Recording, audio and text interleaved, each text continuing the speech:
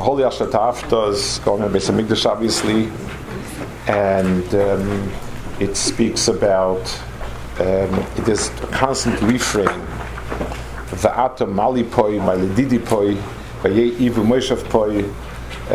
It's a constant refrain on the word poi, on all of the poya moidi modi and mali poi, on and on dafka, that word, and so on.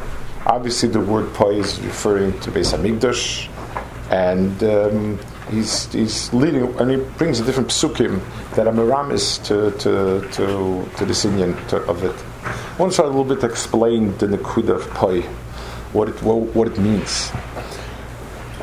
The word poi eshev ki v'siha. The Kadosh Baruch Hu says the makom where the Shechina is misave to be is poi. Part of this world is that everything, in order for it to exist, needs a makom. And a makom is mitzvah to the person. That's who he is. Maral says this. That's why many times a Tana or an Amir is mentioned from a place in a get shema makom, because the makom is part of the person. Kaviyachol, the Ribbono Shel Olam, when he brought his presence into this world, everything within this world has to fit into the parameters of this world.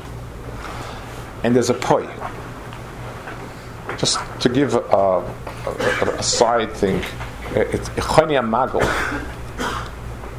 When he woke up again, he wasn't in his element, and he asked to die because he didn't have a makom. I'm sure they let him sleep somewhere. I'm sure they did something for him, but there was no poi. It wasn't his makom anymore. His generation passed on, and b'meila, if there's no poi, if there's no makom, then things can't survive.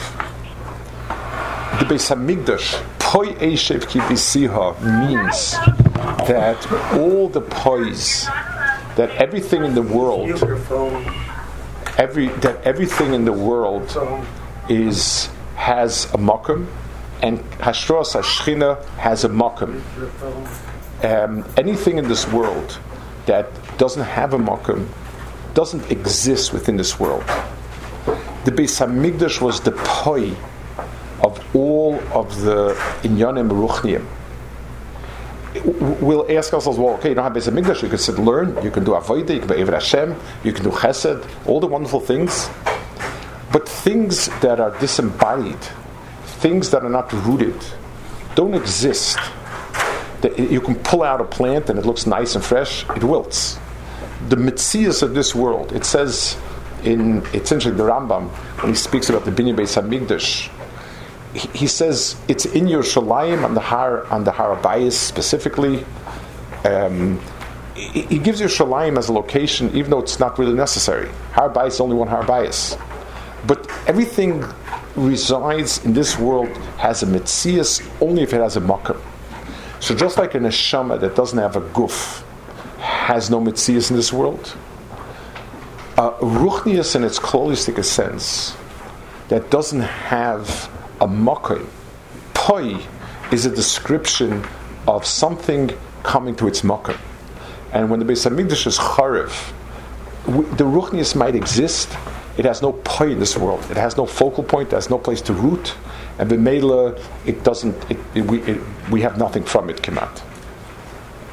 Aholi ashatavta ad loy bereshis in kisei lekovel letzarfai lo netzach shudat